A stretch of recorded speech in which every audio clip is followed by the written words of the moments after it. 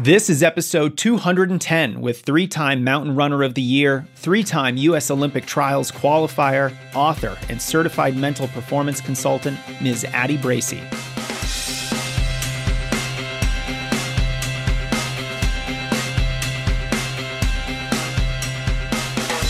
Welcome to the Strength Running Podcast. I'm your host, Coach Jason Fitzgerald, and this episode features an extraordinary athlete who's capable on the track, roads, and mountains. Addie Bracy holds a master's degree in sport and performance psychology. She's a certified mental performance consultant and has recently authored the new book, Mental Training for Ultra Running, Your Psychological Skills Guidebook for Ultra Success.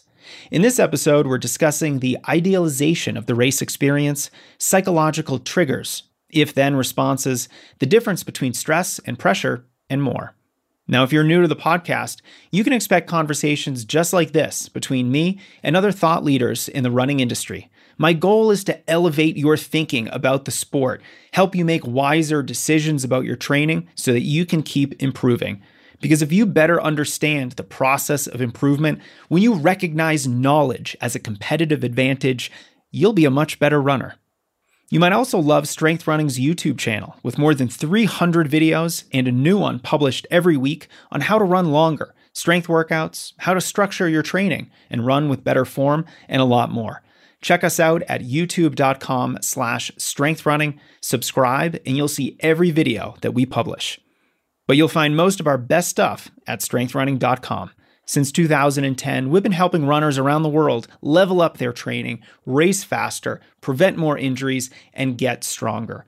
You'll find our award-winning blog, our free email courses on topics from strength to injury prevention, and the full library of training programs and coaching services to help you accomplish your biggest running goals. This episode is sponsored by Inside Tracker. They help you analyze your body's data to give you a clear picture of what's going on inside you, and then offer science-backed recommendations to improve.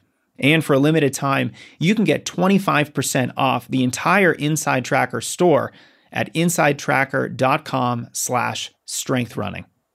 We're also supported by Path Projects. They make some of my favorite running gear, including shorts with a lot of pockets, even for your phone. They use innovative, lightweight fabrics that are stretchy. They wick sweat and help you worry about your run instead of your gear. Check out all of their shorts, baseliners, shirts, and more at pathprojects.com.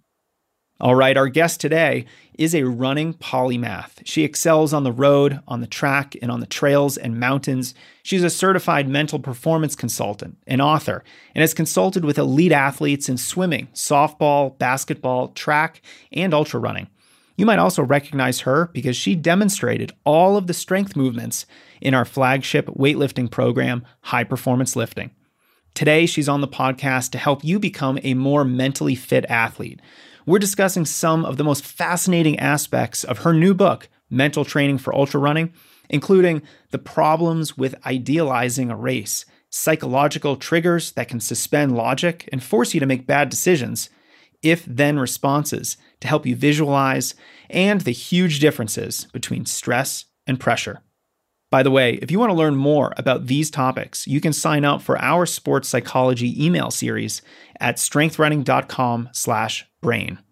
All right, without further delay, please enjoy my conversation with Ms. Addie Bracy. Welcome, Addie. Thanks for being here. Yeah, thanks so much for having me. Well, I'm excited to chat with you. It's been, a whole of 2 weeks since we last hung out at your book talk. And so I feel like I'm getting a lot of Addie Bracy these days, but it's always great to learn from you. So I'm really excited about this. Yeah, me too. Should be a good conversation. So I have your book here. It's titled Mental Training for Ultra Running, Your Psychological Skills Guidebook for Ultra Success. But is this book just for ultra runners, or do you think the lessons here and all the exercises you've included in the book on mindset training, are these helpful for all runners? Yeah, absolutely. I mean, just to make it really applicable, and then also to make a lot of the exercises and like tools that I put in there very direct. It's written in the context of some of the challenges more specific to ultra running, like the duration of the events, the extreme weather you encounter and that kind of thing. But I mean, almost 100% of the different concepts and mental skills that are discussed are very much applicable to any kind of running. Right. When I picked it up, I just glanced through the table of contents right at first. And I thought every chapter was for a middle distance track athlete. But once I started really getting into the book and hearing some of the stories and case studies, you do focus on ultra runners. But I just think it's so fantastic for any runner, especially any runner who might not have really spent some time working on their mental skills and on how they psychologically interact with the sport. So I think it's really fantastic. And, there are several topics in the book that I want to talk more about today. We're obviously not going to get to everything, but you wrote that one of the mistakes that runners make in a race and why we tend to psychologically break down is because we idealize the race experience. Can you talk a little bit more about what you mean by that? Yeah, absolutely. I distinctly remember when I had this revelation, and this was back when I was running more on the track. And I was trying to qualify for the Olympic trials in the 10K. And I remember my coach at the time, Ryan Van Hoy, who's like crushing it Ole Miss right now as a coach. He told me, just be prepared for this to be the hardest thing you've ever done. And I like covered my ears almost like, oh gosh, like, why would you say that to me right now? Like I had been building it up as this really wonderful experience that I was going to have, and didn't really think about the pain or think about the challenge that it was going to be. And I think at a time in my life, I kind of thought the more you train, the fitter you get. And at some point you reach like hero status, where it doesn't hurt anymore or it's not hard anymore. And it doesn't, that's not true. Like that's something that doesn't happen. And I've been in the sport long enough to know that it never gets easier. And so, yeah, I see a lot of athletes getting super excited about a race that maybe has been in the making for a long time. Like maybe somebody hit a BQ that they've been trying to for a long time and is running Boston or, whatever it may be. And there's a lot of excitement, which should be the case. And that's what makes racing fun. But sometimes that comes at the expense of remembering that it's going to be really hard. And there's going to be some parts that really suck and that maybe don't match that like daydreaming, really triumphant vision that you have in your head. So it doesn't mean don't have that side. It just means mix in a healthy dose of remembering that it's still going to be difficult. There's still going to be parts that maybe aren't that fun in the moment, but that's part of it. And I think kind of to go on a tangent off of that, I think there also, at least for me and some of the athletes I used to coach, used to be an assumption with that same idolization of the experience that pain was bad, or that if it started to get hard, that then the race wasn't working out the way that they thought it would, which is also not true. So yeah, seeing the challenge part, seeing the difficulty, seeing the struggle as part of the process and still part of the process of having a great outcome, and not some evidence that like now no longer is this the experience that I thought it was going to be. It's such a fascinating area to explore because, when I look back on my running career, I don't think I ever idealized a race until I got to the longer distances, at least the half marathon, but definitely the marathon distance. And it was such a shock to me to run a marathon and have it feel the way that it did. Because I think the marathon, once you start getting into the marathon and longer events, they're just so different from a 5K on the track or even a 10K. And the difficulty that comes with those long races is such a shock to your system, especially your mind, your brain. And I really struggled with that personally because you look at the average pace you have to run for a marathon to run a good time, at least for me. And I was like, well, that doesn't seem so bad. And then you get to mile 21 and you realize that, the race really does start around that time. And it's just such a great illustration of how, this idea can kind of creep up on you, and you're not always going to be the person that idealizes every race. But sometimes if you get into doing something that's a little bit different, maybe it's a longer race, maybe it's trail running, that it can really start to mess with your head. And that's huge for runners. Totally. Yeah. And you make a good point that I think there's also a piece that comes with those longer races, like you're describing, in the sense that, I mean, if you wanted to, you could race a 5K every weekend or every other weekend, not forever, but for a certain period of time. And a lot of times when you're doing a marathon, or an ultra especially, but even a marathon, you could have been training for 6 months for it. So I think that risk comes in more too when there's been a lot of time put into preparing for one specific event versus maybe like a season. So yeah, I wanted to ask you, why do we idealize certain races? What is the actual cause of that? Is it just a lack of preparing for the inevitable low points of a race?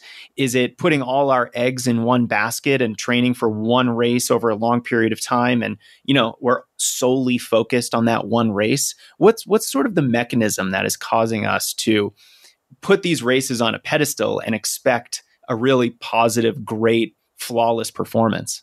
Sure. Yeah. I mean, I think that I would describe those as like risk factors, right? To maybe idealize in a race. If you were putting a lot of time into one, or you weren't taking the time to think about the challenges and the negative part. I think we also have to remember that we're in a very measurable outcome based sport. And so I think a lot of times and this is a piece that it's a very fine line of wanting to have big goals, wanting to set markers for yourself. Number one, to shoot for, but number two, to kind of have feedback of where you are and where you want to go and how well you're doing at getting there. But there's a fine line to taking that too far to where that's maybe your identity or worth or belief in yourself as a runner relies too much on that outcome. And so I see that a lot too. I think a lot of times the maybe putting the race on the pedestal also can maybe fall into the territory of wanting some kind of objective proof of reaching a certain level. Athletes have all different kinds of markers of what that is, whether it's an Olympic trials qualifier, a BQ, breaking 25 minutes in a 5K, like whatever it is. So it's, as with a lot of the concepts in the book, it's almost like it can be a superpower to think about those situations in some ways, but it can be a negative in other ways. So really just building the self-awareness over, are you putting that race on a pedestal as something and as a guidepost to where you want to be, to structure your training it's hard to know how to get where you want to go if you don't know where you're going. But yeah, are you putting the race on a pedestal so much to the point where, like, if you were not to achieve the thing, or that race didn't happen on that day the way you thought it would, how is that going to impact you? Is that going to impact you in a way that you see it as feedback and you can like rewrite the plan and go for it again? Or is it going to totally deflate you and, destroy your self-belief or self-worth as a runner, which I've experienced and seen happen a lot. You shoot for this thing and then it doesn't happen, and it can be hard for people to bounce back from. So it's kind of a gray area in some ways that you kind of have to live in.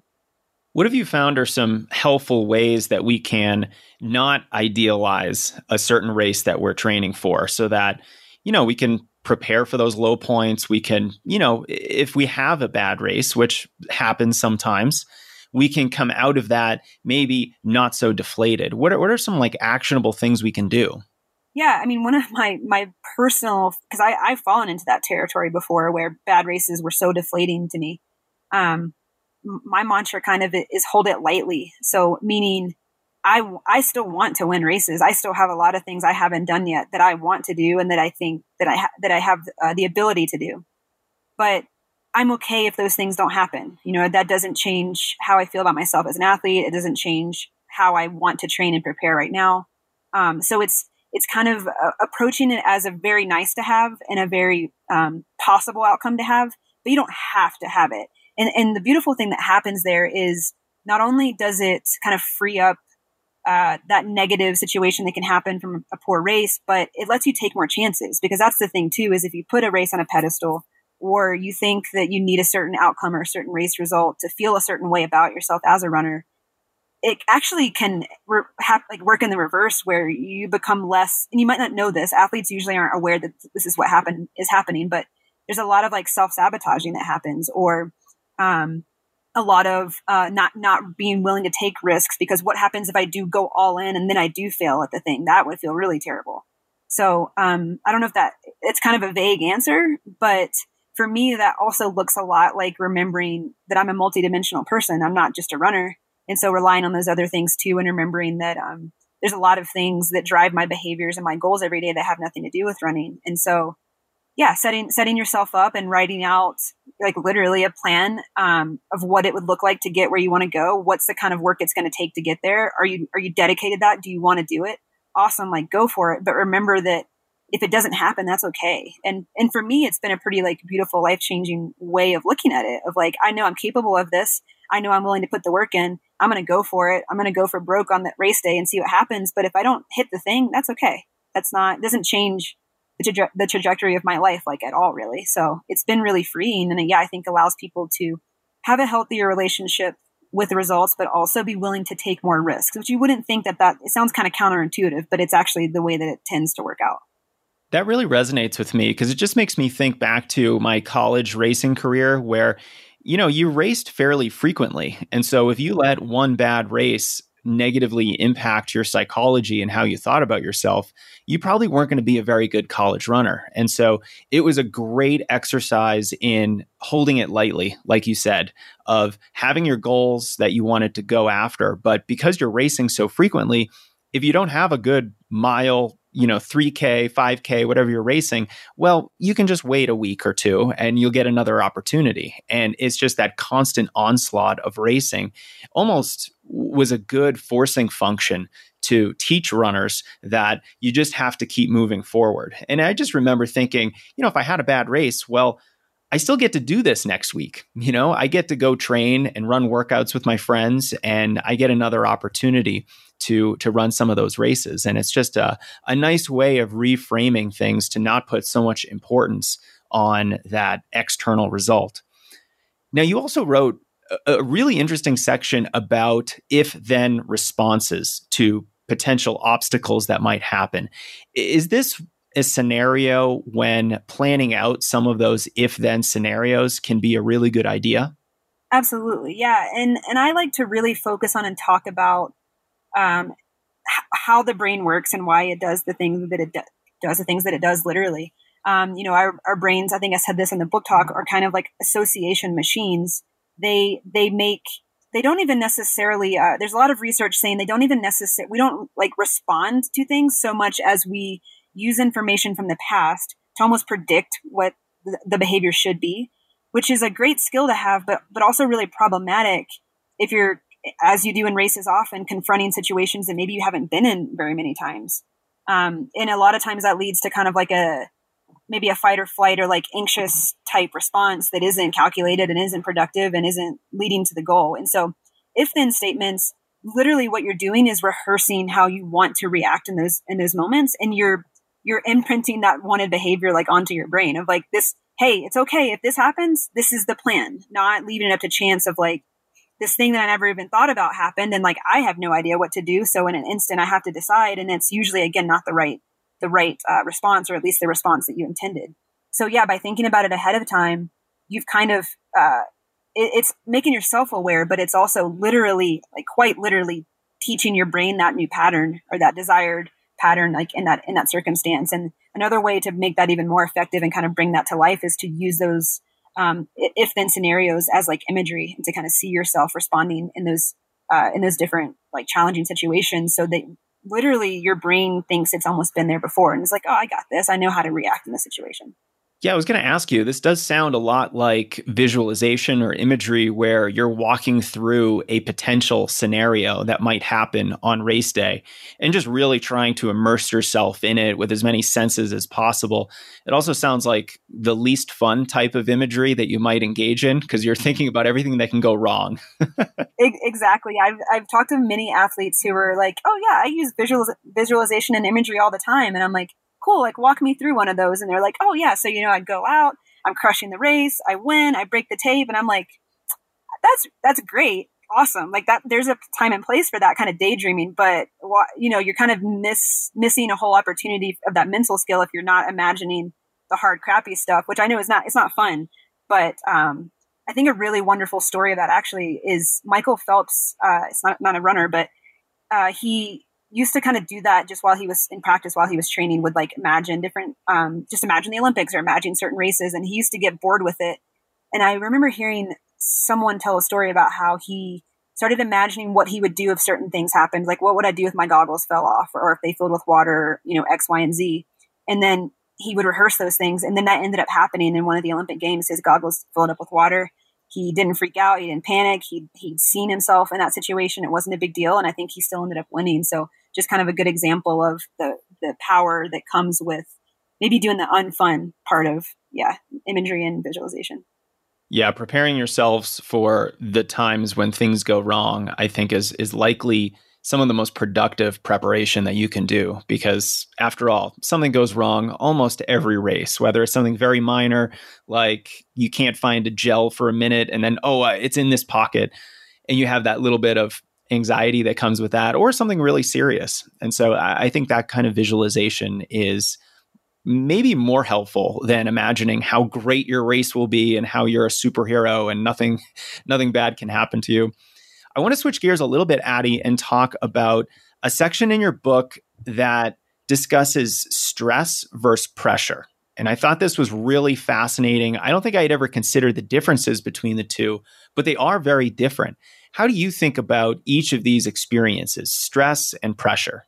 Yeah, and I think stress is a word that gets kind of a bad rap. And I mean, as a coach, you know this, like stress is a good thing. That's how we get stronger in the right doses, like not very much simplifying training, but it's, you add stress to the body, you let it recover, and then it adapts and becomes stronger. And it's similar mentally. And so kind of reframing how we think about stress, like I kind of see stress as the mental, I mean, there's physical stress, but if we're talking about psychologically, the psychological demands of trying hard things. There's times when performance situations are stressful. Pressure to me, and pressure is inevitable at times, but pressure comes out more when what is deemed a success is maybe like there's like a smaller margin for what that is. There's like a certain outcome that needs to happen, whether it's qualifying, running a certain time, whatever it is. So pressure is it's not necessarily inherently bad either. It's sometimes just a requirement if you're, based on what you're trying to do, or if you're running professionally or whatever it is. But it can feel, I think, more confining, or it can feel more like claustrophobic to athletes maybe in some ways, or you can kind of see a performance being derailed if you see that outcome that you thought you needed to achieve, like out of your grasp. But stress isn't bad. Stress is good in some ways, obviously not if it's in extreme doses, but not seeing psychological demands of performance as a bad thing, I guess. Yeah, I think any race really has a lot of stress built into it just because of the very nature of the sport. How do we know if a situation that we're experiencing is more of a stressful experience, or is one that has more pressure to it? Is there a bunch of defining characteristics that you might use, or how do you think about that? Yeah, I mean, I think it would be defining to yourself what a successful performance would be.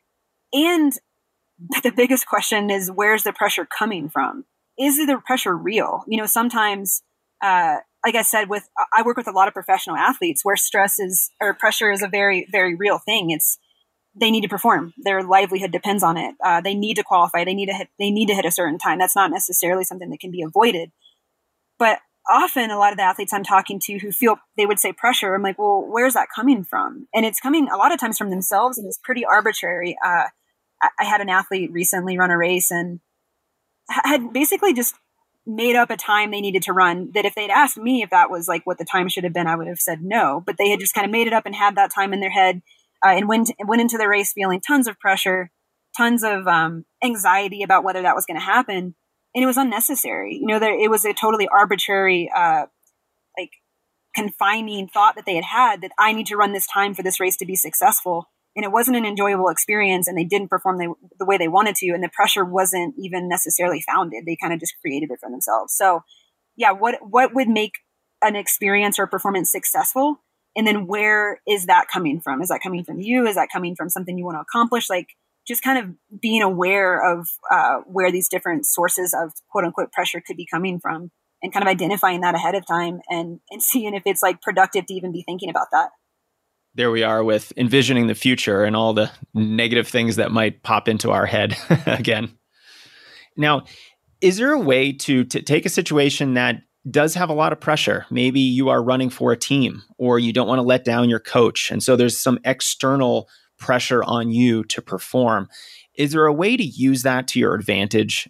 Because I think, like you said, stress is a good thing. If we weren't stressed at all before an event, a race, then we probably wouldn't perform. Our arousal level would be very low. But is there a way to take maybe some of that excess pressure that we might be feeling and use it as fuel to propel ourselves to a good performance? Or is it sort of always a negative experience. Yeah, definitely not always negative. Like I mean, like we were just saying, it's an unavoidable byproduct for a lot of competitive situations. And I work with a lot of high school and college athletes, and you kind of brought up a great example of sometimes, and I was a college athlete as well, you're not necessarily in charge of what your goals are, right? Like you're thrown into the event they think you're going to be the best at, may not be necessarily what you want. And then, pressure to score points at certain meets, pressure to qualify, that kind of thing.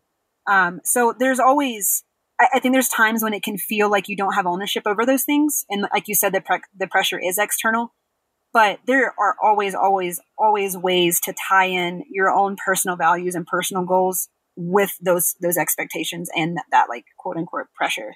I mean, I always liked pressure in college because I felt like I liked being relied on. I liked feeling like they thought I could do what they were asking me to do. So instead of seeing pressure as an opportunity to fail, seeing pressure as, oh, wow, they think I can do this thing, or my coach thinks I can do this thing, or wherever it's coming from. So using that as a powerful motivator or belief in your abilities or, direction. I think that's a great one too, is if a performance expectation is like pretty defined for you, then you know what you're trying to do, and that can be a benefit. So yeah, I don't think it's not always a negative thing. It's probably almost usually not a negative thing. It's just about the perspective from the athlete. And again, seeing it as an opportunity or a challenge to rise to, and knowing and kind of identifying what they need to accomplish to put themselves in the best position to achieve that, which is, again, it's like, I would describe it as like studying for a test. It's a lot easier when you know what you need to know. And if you know what the pressure is or what the expectation is or what the outcome that's desired from that external source is, then you can focus. All you need to do is focus on doing what you need to put yourself in the best position to do that, which I think can be a great thing. So yeah, I think it's all about the perspective of the athlete and seeing it as a challenge and not as a threat.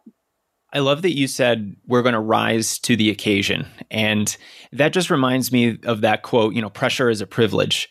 And I think it is so true, because those of us who do experience pressure, it's kind of a gift. It means we have high expectations of ourselves. It means there are people around us who have high expectations of us. And so I think reframing the way that we think about that pressure can be really helpful. Addie, you also write about triggers in your book, and pressure to me seems like a big trigger that could cause us to get overly stressed out and toss logic out the window when we're in a race. But what are some of these common triggers for runners that happen to us, maybe during a race, but maybe also during a workout? They're so individual, as you could probably guess. But as a coach, you can probably have seen this happen so many times. I have athletes who will say things like, I can't run well in the rain. Like, I just won't run well in the rain. Or I had a high school athlete that I worked with on Sports Psych who just had it in her mind that she couldn't run well on one team's course because she didn't run well there her freshman year. It's like that course could be a trigger. The conditions could be a trigger. Someone, maybe on your team who isn't usually better than you passes you in the middle of the race. That could be a trigger. So I look at triggers as anything that kind of derails your focus. Again, to make a tangent, I sum up sports psychology or at least in the running world in a nutshell as like distraction management and controlling distractions and focusing on the things that you need to focus on. And so triggers are anything that kind of takes that focus away from where it needs to be to somewhere else. So it's super individual. And that's why I preach so much about self-awareness and really knowing yourself and what your triggers would be, or what would be, something that could potentially threaten to pull your attention away. So triggers are kind of inevitable. And again, it's something that it's almost like a dysfunctional or unproductive, thought habit that we've gotten into of, if this thing shows up in my environment, then it's going to lead me to think this way, or it's going to lead me to, I don't know, my confidence to suffer, or whatever it is. So that's kind of a vague answer, but triggers could really be anything for anybody. Yeah, and it really sounds like triggers are those things that could impact not just your racing, but your training overall. It could impact how consistent you are over time. And so I think it would be really valuable for runners to understand what their personal triggers are. Like you said, they're so personal. They're probably different for every runner. you were talking about how personal and they are and different things. It just, I don't know, I was thrown back to high school, remembering a certain competitor on another team and how he usually beat me, but it was usually close. And so psychologically, I was always kind of a wreck when I had to race this kid. And here I am pushing 38 years old, still thinking about this weird high school running trigger that I have. So how can we kind of reflect back on our racing or our training and kind of identify some of these triggers? Because it almost seems like they're ineffective thought patterns that, we need to have these thought patterns out loud in front of like a coach or some mentor so that they can kind of just snap us out of it and kind of explain to us that we don't have to think like this. But how do we get there? Yeah, I mean, you're right. When you think about triggers, a lot of people think about like they feel helpless in the situation, right? Like if this thing's there, this is what's going to happen, and you're totally helpless in it, which is not the case. And so a lot of it is just kind of rewiring your brain and teaching yourself a new productive thought pattern to replace that one with. It's a lot of the ways I describe the work I do, I describe it as like PT for the brain, kind of. You have, even if it's not working for you, I've had this in the past, like we can develop motor patterns or form inconsistencies that aren't productive, but it's like our body somehow has still like decided that's like the best, and it's usually because of a weakness somewhere, right? Like, so maybe the weakness is in your glute and that's showing up as some kind of, I don't know, pronation that's causing IT band syndrome. And so it's really kind of identifying where's the source of this. So the trigger might be, kind of the smoke or the injury, or the behavior might be the injury. But why is that happening? Why did you have this? Why was this other athlete such a trigger for you? Really kind of identifying the core belief that makes that thing a trigger. Like no thing in this world is just, well, some things are, but it's going to say inherently threatening to us. But at least in the context of what we're talking about, it's not like any of these things inherently have a negative meaning or a negative impact over our performance. We've allowed it to have that meaning. And why? What's the fear? What's the belief associated with that? And when you can get to the core of that and understand, like, well, I didn't want this guy to beat me because, I don't know. I want to talk to you more about that. But to understand, like, did that somehow make you think that you weren't as good as you thought you were? Does that somehow, like, was it someone at a rival high school and you wanted to, you wanted to be the best runner in the area? And if that person beats you, then you're not. Like, where is it coming from? And then you can build that piece up. So if that's confidence, then that's confidence or self-belief. If it's, like I don't run well in the rain, then maybe there's an issue with self-talk and distraction control when conditions are unfavorable or uncomfortable and it's harder to maintain those things. And then instead of just trying not to respond negatively to the trigger, you're just implementing a new productive behavior. So it's, instead of trying to stop something, you're deciding to start something and implement something productive and new, kind of replacing the old with the new, if that makes sense. I hope that answers your question. Yeah, that reminds me of diet advice. Like, let's not take everything fun out of your diet. Let's instead add in helpful, healthy things. And that's such a great way to think about it. And yeah, that just really makes me think hard about why I was sort of intimidated by this other runner. And I think this is such a great little mini case study of runner psychology here. And I think it was because this particular person always seemed to be very tough mentally in races. He just raced tough. He closed hard. And I wanted to be that kind of runner. And so if I lost to him, it reinforced the fact that I wasn't mentally tough. And that was just a knock to who I wanted to be as a runner, like who I thought I was as a runner.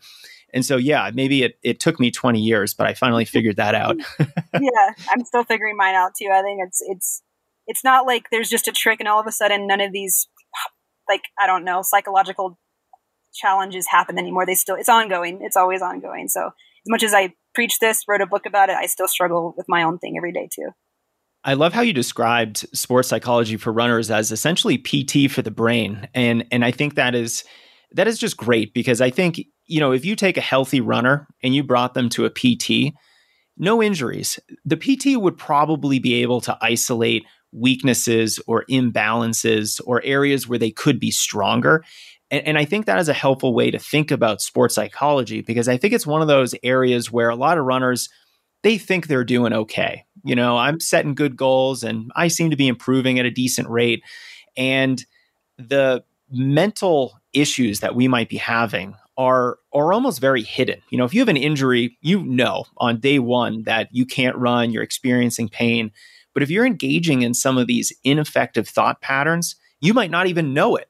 And so I think learning more about this topic, even if you don't really think that you have any kind of, mental obstacles or issues that you're dealing with, can still be a real game changer for a lot of runners. And so I think, just broadly speaking, I think sports psychology is really the next frontier in runners achieving more and more for themselves, because what's going on between our ears is is obviously complicated, but I think it's going to unlock a lot of performance gains for us runners. I hope so. And I totally agree with you. It's funny. And the thing I see a lot with my work too is, you don't necessarily see these unproductive thought patterns. It's not as visible, right? Like if you have an injury, like you said, you have an injury. But then as soon as it's quote unquote broken, then people will come, or like this being an Olympic year, I had a mad rush of athletes, right before the Olympic trials and that kind of thing. But the thing with sports psychology that's so amazing is nothing has to be broken to make that part of your routine. I see it also as like, if it's PT when something's wrong, it's strength training, when nothing's wrong. You can still get stronger in certain areas. You can still think ahead to the demands of the challenges that you're going to face and get stronger in those areas. There's no like cap to the potential of how good your self-talk can be, or how like sound your confidence can be. So looking at it in those two ways of nothing needs to be broken to make that part of your training routine. I love that. You just said that, you basically, there's no cap to improving your mindset. And there's very few things in running that don't have a cap. Your VO2 max is probably capped by your genetics, and your absolute strength is capped by your body type and your genes. But if you can work on your mindset, I think your options for improvement are nearly unlimited, because there's always something to work on and you can always get better and better. What a great infomercial for sports psychology. Yeah. And my favorite piece is, nor does anybody have any kind of like biological advantage over someone else. Like I think we talked about this maybe before at the book talk. Like obviously maybe certain dispositions come more naturally to some, but you're right. Like my VO2 is like pretty capped at what it's going to be, and I'm never going to be a Paula Radcliffe. But in terms of like psychological strength potential, we all have the same amount available to us, which is pretty cool. That is really cool. And I think the longer races that you might end up training for, that mental strength becomes more and more important, because you can't really fake your way psychologically through a 100-miler. You probably can in a 5K. So you better be working on this stuff if you're, I think, a marathoner or definitely an ultra marathoner. Yeah, I definitely agree. Addie, I think we probably covered about 4% of your book, but every page is just jam-packed with actionable mental skills exercises and new ways of thinking about our mindset. So I hope our listeners pick up a copy. But in the meantime, is there anything that you'd like to add about what we've talked about today that you might think will help our listeners that I didn't get to? I mean, honestly, just advocating for the work that we do. I don't have my doctorate degree, so I'm not a psychologist, but I'm what's called a certified mental performance consultant. So you have to have a master's degree. You have to be certified by the Association for Applied Sports Psychology. So on that website, there's basically a list of practicing CMPCs, which is what I am, in every state. So like seek it out. Any runner, doesn't matter what your ability level is, what your goals are, like whether they're, super elite or not. Because my favorite thing about my work is not only is this stuff transferable from ultra running to 5Ks, 10Ks, marathons, but it's just transferable to life. So a lot of the work we do is like going to make you maybe better in relationships, better in jobs, better in a lot of things. And so it doesn't hurt to have a consult and see if that's something that would be useful to have someone helping you through this. So I've encouraged a lot of people to look in their area and see who's available and reach out for the resource, just like you would a PT or a strength coach or a nutritionist. It's, in my opinion, the biggest impact you can make on your performance is with sports psychology. I'm definitely biased, but it also took me 20 years in the sport to realize it. A lot of us are so quick to buy the Normatec boots or to and those are things that are important, and to take all the supplements and to get the blood work and all those things. I'm not saying don't do those things, but in terms of percentages, like I think this can make the biggest the biggest impact on performance. And so, yeah, doesn't hurt to try and reach out, and there's plenty of really, really good practitioners that can help. Yeah. And since there's no cap and it bleeds into the rest of your life to help you with your work, your family, your relationships, it's a really attractive thing to work on. I think every runner would stand to benefit from it. So, Addie, this was really great. Thanks for being here. Awesome. Yeah. Thanks so much for having me, Jason. And I hope this was helpful. And yeah, it was a great chat. Looking forward to seeing you again sometime soon. That's it, runners. I hope you enjoyed this conversation with Addie, and if so, pick up her new book, Mental Training for Ultra Running. I have it right here next to me, and it's applicable to anybody who wants to ramp up their mental skills. You can also review this podcast on Apple and learn more about training your mind and building your mental fitness at strengthrunning.com/brain. I also want to thank our sponsors who are helping make this show possible. Inside Tracker wants to help you do what you love for life. They want you to be a successful, healthy runner for decades. They were founded back in 2009 by aging, genetics, and biometric scientists to help you analyze your body's data and get a firm idea of how well you're responding to training. Understanding your body's biomarkers, from stress hormones to testosterone to vitamin D, can all help you figure out if you're overtraining or optimally training or even undertraining. But the best part is that afterwards, they give you personalized, optimal ranges for each of these biomarkers and a whole host of ways to improve them through diet, lifestyle, or exercise changes. I've personally gotten 2 ultimate tests from them, and I'm about to get my 3rd. I'm so excited. Now, for a limited time, you can get 25% off any test at insidetracker.com/strengthrunning. Now, this is a big deal because these tests are admittedly somewhat expensive. That's because they show you so much about your body. So stack the odds in your favor and give yourself every advantage with a personalized blood test. Go to insidetracker.com/strengthrunning to save 25% today. We're also supported by Path Projects.